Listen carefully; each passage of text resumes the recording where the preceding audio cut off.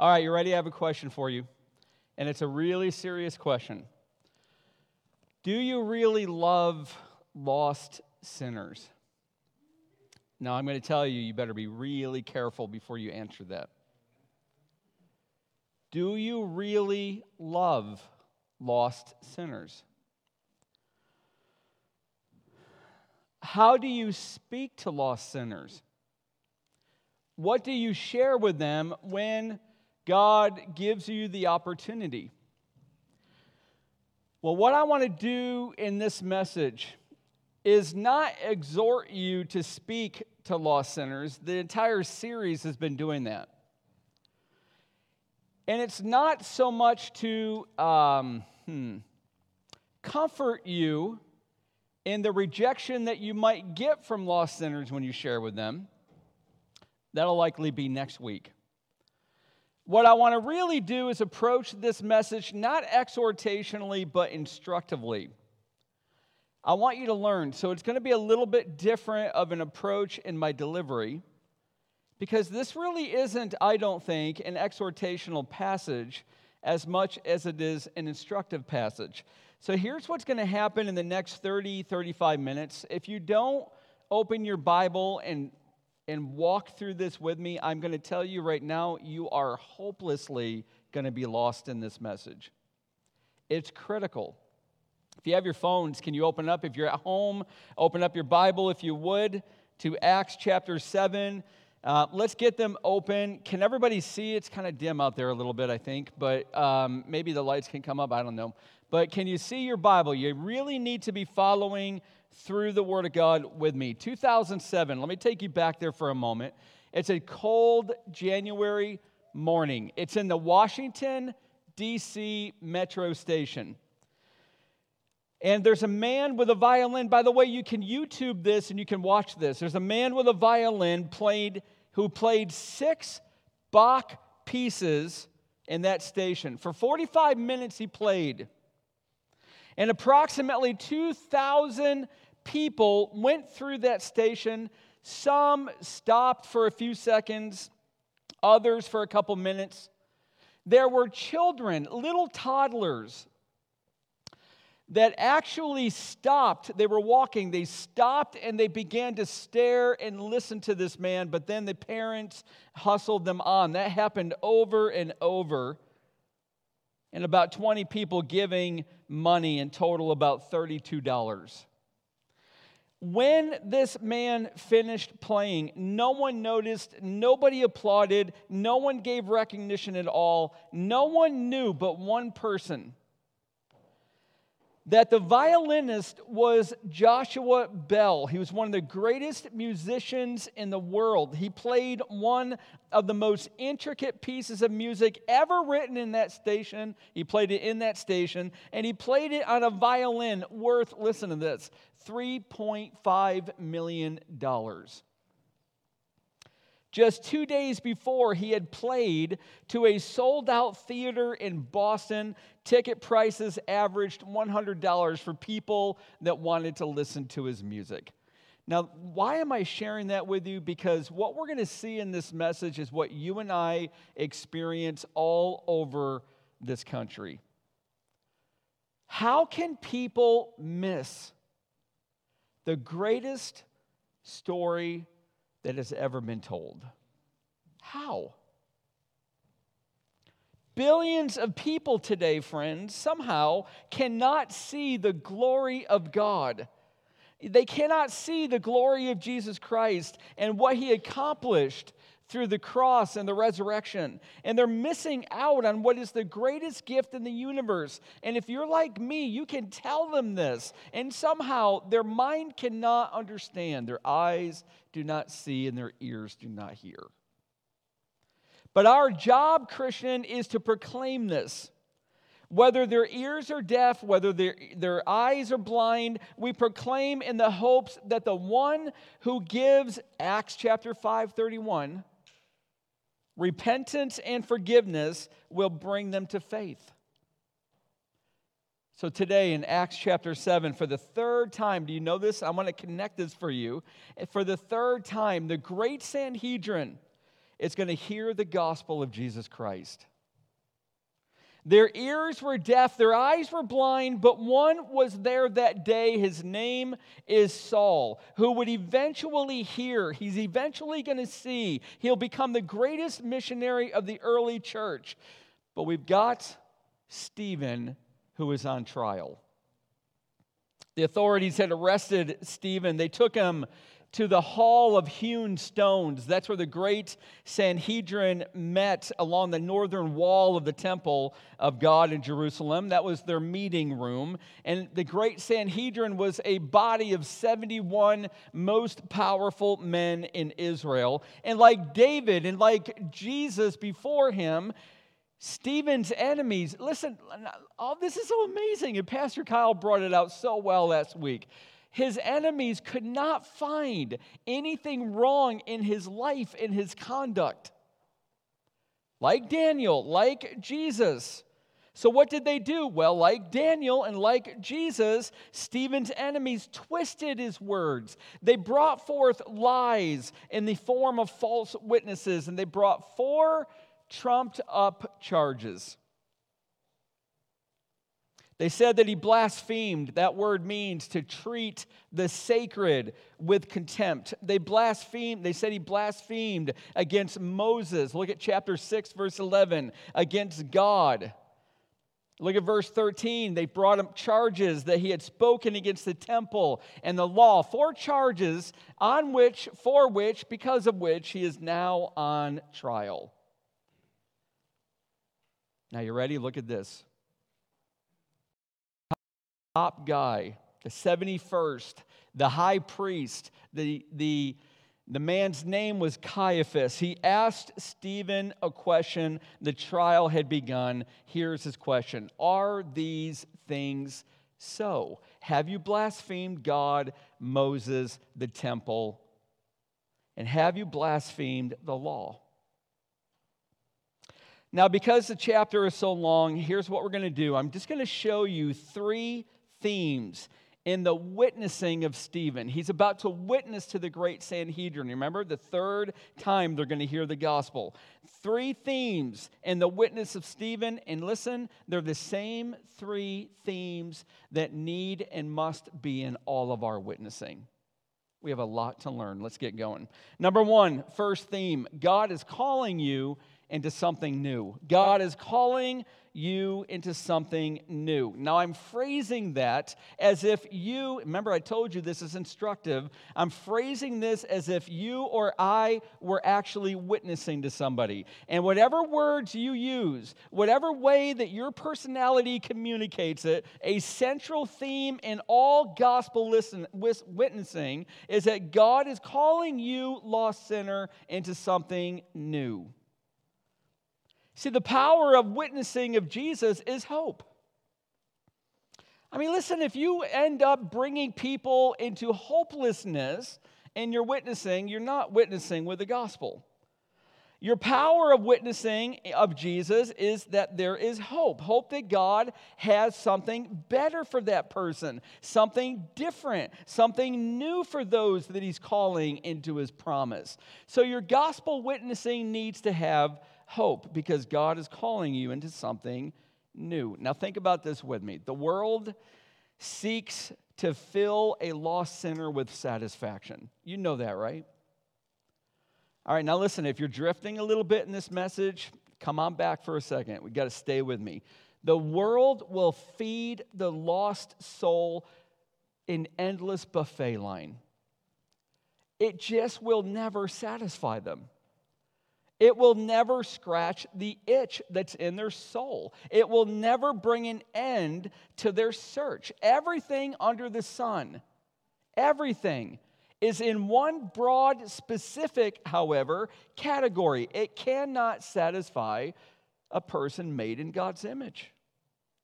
But the world's going to fill a lost sinner with satisfaction. It's just that satisfaction will not fulfill. Jesus said, "Blessed are the poor in spirit. Blessed are those," here's what he means, "who come to the end of their rope, who realize that their sin has made them spiritual paupers, beggars. For then they will turn to Jesus. And if they do, for theirs is the kingdom of God. They're going to inherit a place in God's kingdom. But you've got to be brought to poverty. Now listen, there might be somebody here right now, or certainly somebody that's watching this online, who's not yet a believer. Maybe you're seeking.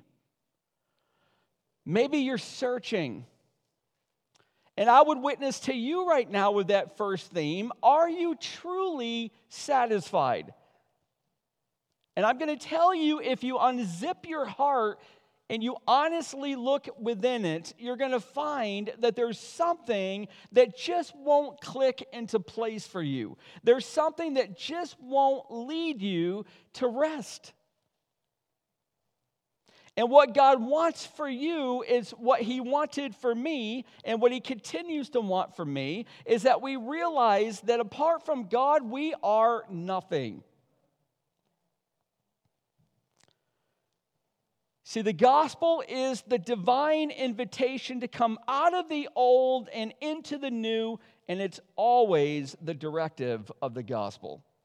Colossians 1 says this: God has delivered us from the domain of darkness and transferred us to the kingdom of the beloved Son. You've got to get that trajectory. This is always what the gospel is doing. If you want a witness filled with the power of the Holy Spirit and effectiveness, then you want to bring an invitation to people. Here's what God wants, lost sinner. He wants to bring you out of something and put you into something.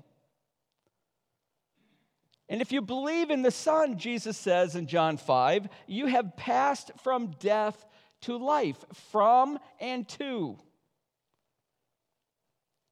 All right, now that was actually a preamble within point number 1, a little bit of an introduction. Now we look at Stephen's message, and we're going to see how he did this, starting with Abraham. Now, you got to have your Bibles open. I'm telling you, you are going to be absolutely swimming if you don't look at your Bible while I'm instructing you. Look at verse 3, chapter 7. The God of glory appeared to our father Abraham and said to him, go out from your land. You remember I said that God is inviting us out of something and into something. And from your kindred, leave your family, leave your relatives, your uncles and your aunts, and go into the land I will show you. Look at verse 9. And the patriarchs, those are spiritual fathers. Those are the fathers of, I'll tell you who they are actually in a little bit. And the patriarchs, jealous of Joseph. It's Joseph's brothers, that's who the patriarchs are. And they sold him into Egypt, but God was with him and rescued him out of all of his afflictions and gave him favor and wisdom before Pharaoh, king of Egypt. Now listen, are you hearing yet, Stephen? He's telling these 71 men, I think all but maybe 1 or 2, they do not believe. They do not believe in Jesus. They are lost sinners. And Stephen is witnessing to them. And he's telling them God has always brought people out of something before He takes them into something. Look at verse 35. This Moses, whom they rejected, saying, who made you a ruler and a judge? This man God sent as both ruler and redeemer by the hand of the angel who appeared to him in the bush. Here it is. This man led them out. Led them out of Egypt, performing wonders and signs in Egypt and at the Red Sea and in the wilderness for 40 years. Stephen is emphasizing that God drew His people out of a pagan land and into the land of blessing. So friends, listen, when you witness to an unbeliever, remember I asked you at the very beginning of this, do you really love lost people? If you really love lost people, then you must have the focus, and you've got to have the temerity, the boldness to be able to call them out of where they are now and into what God has for them. That is the trajectory. Listen, if you're not doing that, then you're not going to be partnering with the Spirit of God, because that is what God is doing. So when you witness to an unbeliever, you declare, in your own words, you declare that God will rescue them out of trouble, out of affliction, out of bondage, and deliver them into his promise, his blessing, new life. That's the hope of a gospel witnessing opportunity. Now, let's stop for a second and get our bearings. We got a little bit more to go in point number 1, the first theme, and then we're going to hit theme number 2. But let's get our bearings for a minute. Imagine, if you would, maybe it's your college, maybe it's somebody in your family, maybe it's a neighbor, maybe it's a friend, maybe it's a relative, maybe it's a coworker, maybe it's somebody on your team who you know right now, who's coming to mind that you know is spiritually lost. Whose face just came to your mind? Who you know is spiritually lost. And you're praying, God, Colossians 4, give me an opportunity to be able to witness of Jesus to this person that I love. And God opens up an opportunity. He opens up a door for the gospel. And you bravely, filled by the Spirit, given boldness by the Spirit, given words by the Spirit, you follow through that door. And the very first thing that you want to be able to communicate, God loves you. And God has a plan for you. But he wants to bring you out of where you are now, because what he's going to take you into is infinitely better.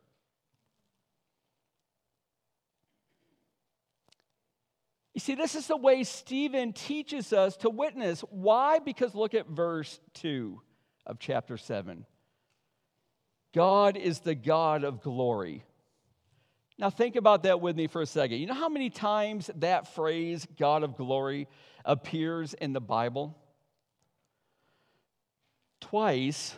Here, only because it's quoting really the only time, and that's Psalm 29, which I preached a year ago, January 2020. And the God of glory is an unbelievably, powerfully magnificent name for God. Why? Because the glory of God is the display of all of his divine attributes. And there is no better display that God loves to give, listen, than saving those who are spiritually lost. He is the God of all glory. He loves to display his attributes. And there's nothing that more displays his heart than those whom he has chosen, he brings out of where they are and into his blessings. And Stephen is presenting the gospel, and it begins with the knowledge that is certain. God determines to call people out of this crushing, immoral world system, out of the suffering that our sin causes, out of the grip of Satan's power, and he's bringing them into freedom. He's bringing them into life. He's bringing them into joy and satisfaction. But if you're going to go into joy, you've got to come out of sorrow. If you're going to come into life, you've got to come out of death. If you're going to come into satisfaction, you've got to come out of despair. That's always the trajectory of the gospel. This is good news. But there is also the reality of bad news. And that gets us to the theme number 2. There is something in every lost sinner that resists God. There is something in every lost sinner that resists God. Here's Stephen. He is on trial. He is brought on trial with charges that he spoke against Moses, spoke against God, spoke against the temple, and spoke against the law. 4 trumped up charges. So now he shows them. Now you listen, you got to hear this, all right? This is what's going to snap a lot of this message into clarity for you. Here's what Stephen's about to do. He's about to show them through their own history, the history of Israel, that these 71 men, are in fact the guilty ones. They've broken every one of those charges.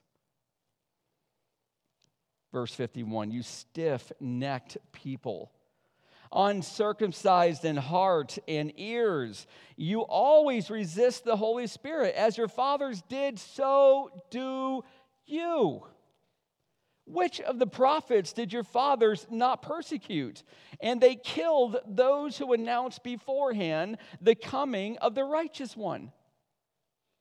He's saying to them, you always resist the God who goes by the name the Holy Spirit, just like your fathers, and you persecute his prophets, just like your fathers. And guess what? One of those prophets, in fact, the greatest of the prophets to the Jewish mind, was Moses. Just like your fathers, you received the law, but you keep it no better than they did. You love this temple, verse 48, yet the Most High does not dwell in houses made by human hands. These men on the Sanhedrin are only following their fathers all through Israel's history. And let me show you that from Stephen's message. Look at verse 8. God made a covenant with Abraham. He called Abraham to himself to father a nation who would be a people for God's own possession. These would be God's people. The devil has his people. God now chose his people. Now let me tell you something that you want to know, and this is not going to be easy to hear because you love them. Everybody in the world, everybody apart from Christ, belongs in one sweeping category that the Bible calls the people of the world. They are not the children of God. Listen, they are not, no matter how much you love them, the children of God. The only children of God that there are those who have put their faith in Jesus, and the Spirit of God has adopted them into his family. Nobody else is a child of God. If you're not in the family of God, the Bible only has one other category. You belong to the world. So God makes a covenant with Abraham. I want my own people. He calls Abraham to him to be the father of a people for his own possession. But his people, the patriarchs, the fathers of Israel, the sons of Jacob, verse 9, the brothers of Joseph, rise up against their own brother Joseph, who was a prophet of God, and they sold him into Egypt. You know the story, right? They did not love Joseph. They were jealous of Joseph. Now here's the brilliance of Stephen. Can you flip your Bibles back to chapter 5? Look at verse 17.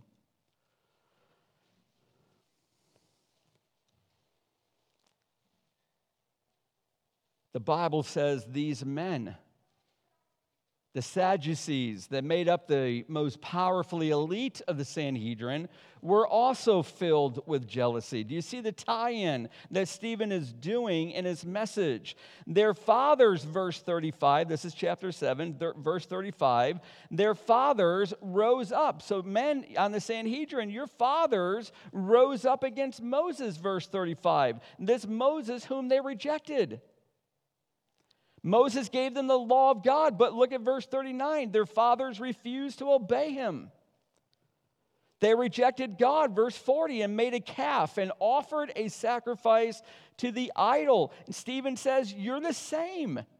In fact, you, verse 52, betrayed and murdered the righteous one.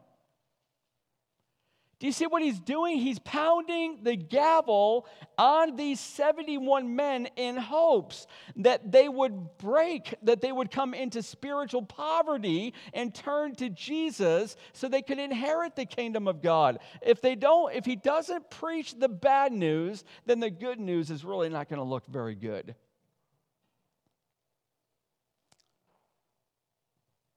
Now, let's bring it to us. Remember, this is instructive even more than it's exhortive. The spiritually lost, what do I mean by that? Well, Stephen said those whose hearts are not circumcised. In other words, they don't have faith. They don't believe. Their hearts have not been cut to the quick. That they're sinners, yet God loves them. compelling them to turn to God through Jesus Christ with faith that he would be their Lord and their Savior. See, these men were not like that. They were spiritually lost. And the spiritually lost often better understand sin. Listen, not when you tell them that they're sinners. I've been amazed at how tone deaf they become when I mention sin.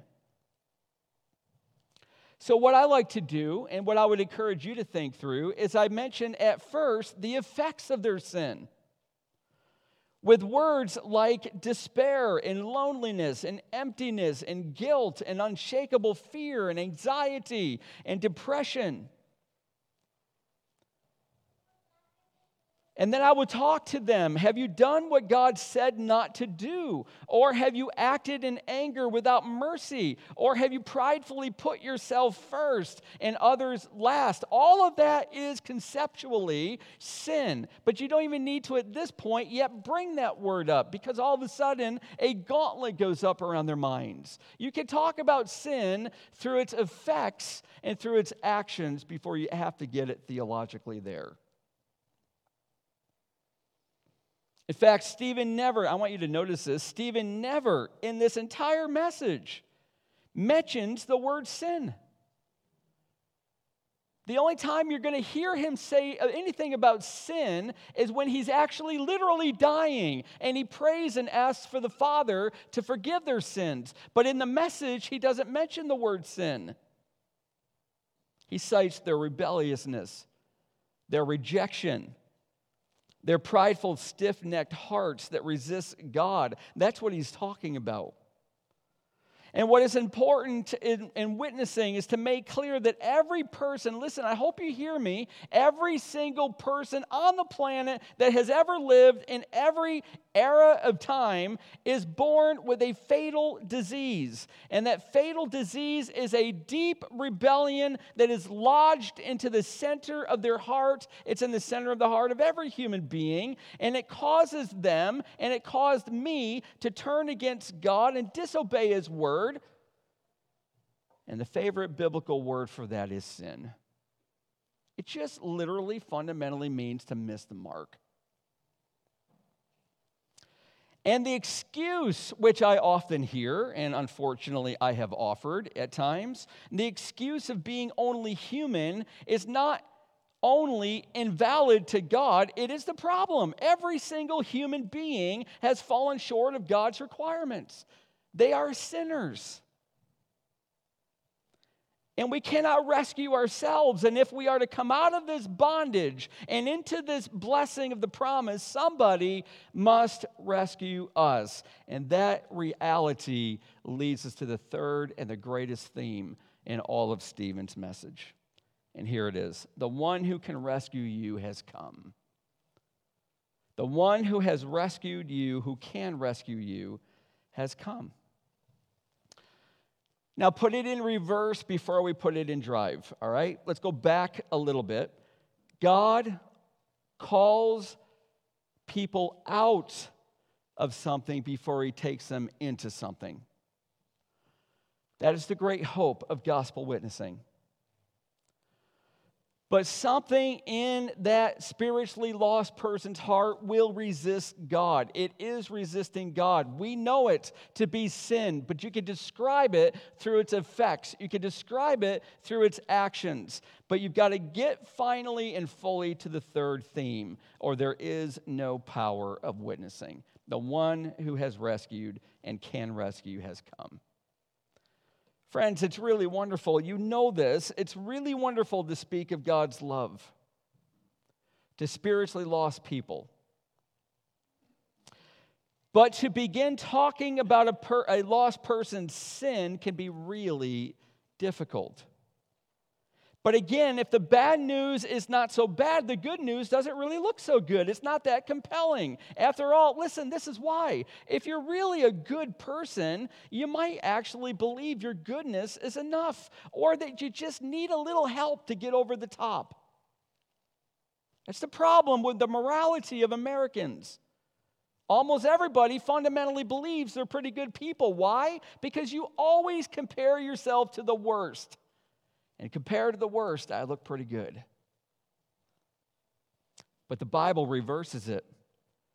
It doesn't allow us to compare ourselves to somebody who is worse than us. It always compels us to compare ourselves to Jesus. And then we always fall short. But gospel witnessing is more than telling someone that God is calling them, more than just pointing out their desperate moral and spiritual condition. It is telling of the one who can rescue and give life and give forgiveness. And Stephen does that. And he does it throughout his sermon. And here is how he did it. Are you back in chapter 7? You ready? Joseph, Moses, the law, and the temple. Now listen, everybody look up at me. I prematurely told you to go back to your Bible. Look at me for just a second. This will be brief. All four of them, Moses, or all three of them, Moses, the temple, and the law. Oh, you got to get this. They all point to Jesus. They all point to Jesus. They're all called types and shadows, which theologically means they're just pointing you to something greater than themselves. And what is greater than Moses, what is greater than the temple, what is greater than the law of God is Jesus. Look at verse 13. Joseph made himself known to his brothers. This is what Jesus did to his brothers in Israel, fellow Jews.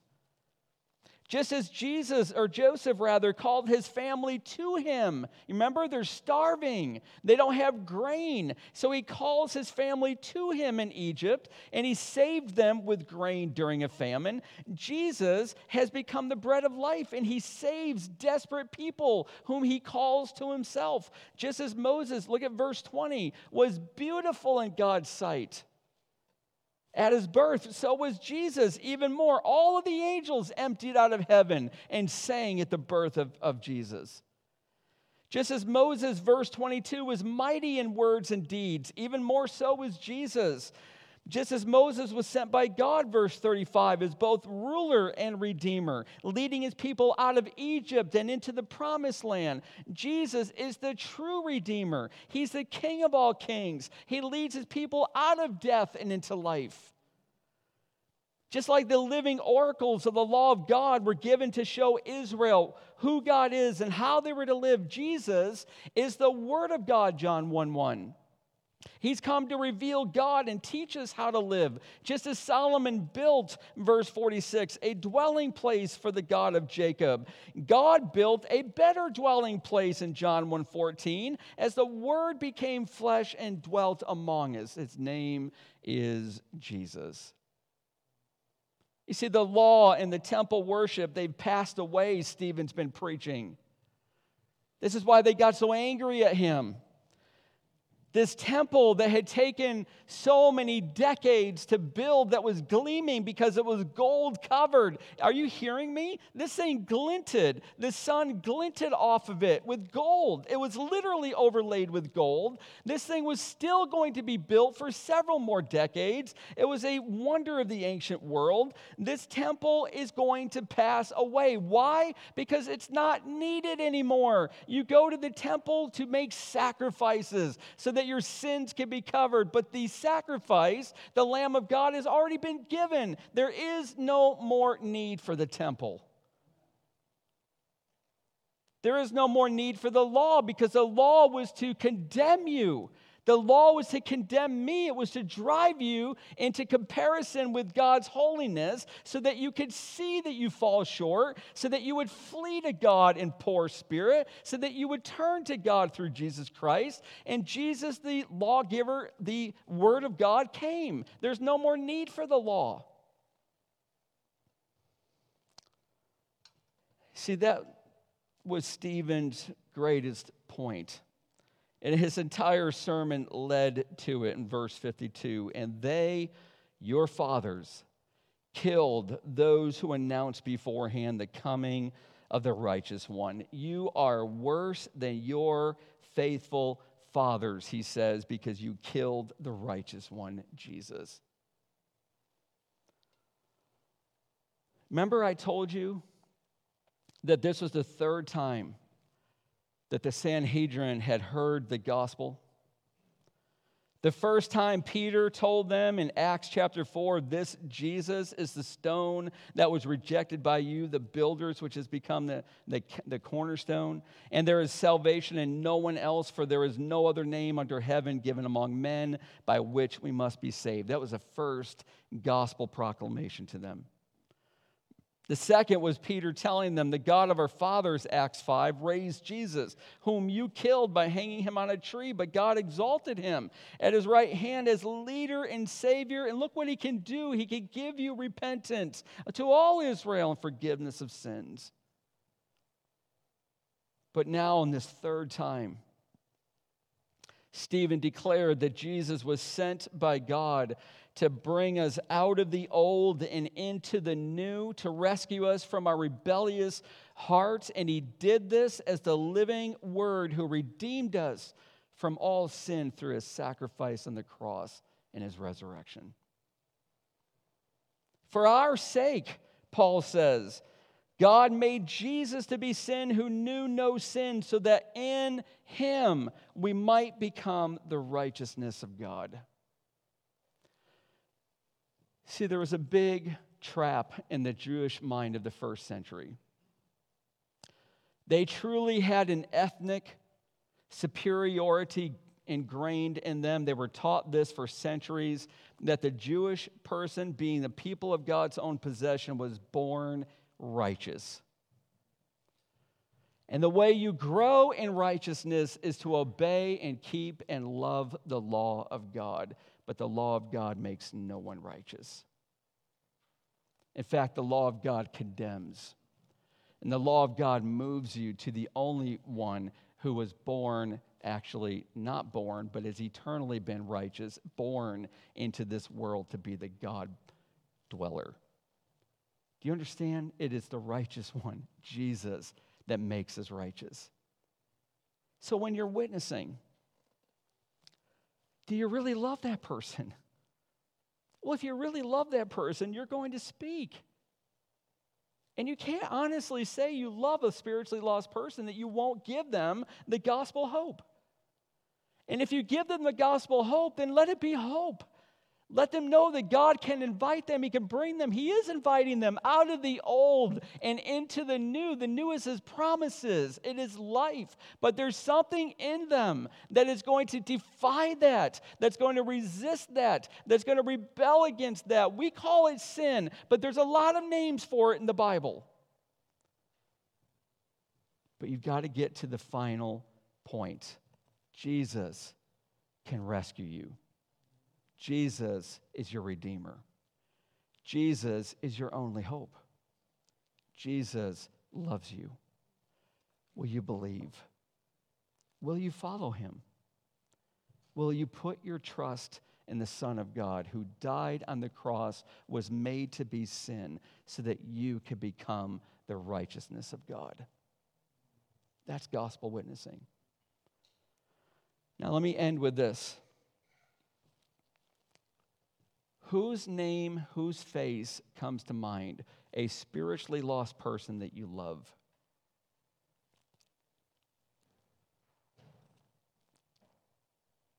That's the one. That's the one that needs to hear the gospel. And who better to hear it from than someone who loves him?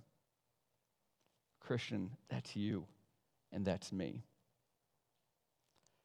May this be the week that you get the privilege to tell them about the God who can bring them out of the old and into the new, and tell them about this stubborn rebelliousness that's in their heart that's trying to rob them of life, but yet tell them about the one who came to die so that they could live.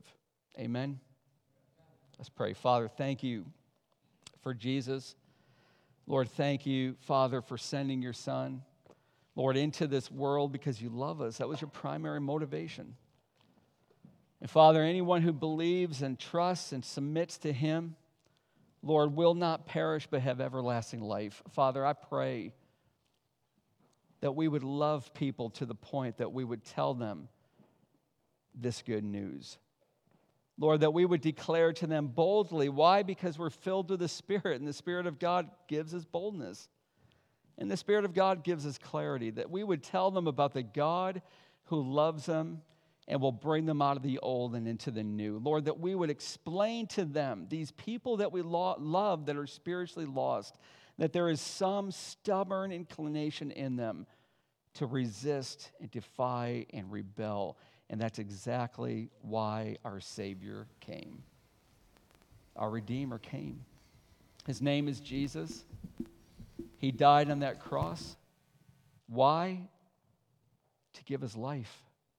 Not just to cover our sins like every single sacrifice in that temple was ever able to do, Lord. Not if you're a faith-filled Old Testament worshiper and you bring a lamb for a sacrifice. At best, their sins could be covered, but they can never be taken away. The only way for sin to be taken away from anybody is through Jesus. And he died to be made sin so that we could become the righteousness of God, free, lovely before you, part of your family, sealed into that promise. And we've got a job. And our job is with every breath of our being to tell people who are lost the way they could be saved. Lord, get us going. Get us going. In Jesus' name, amen.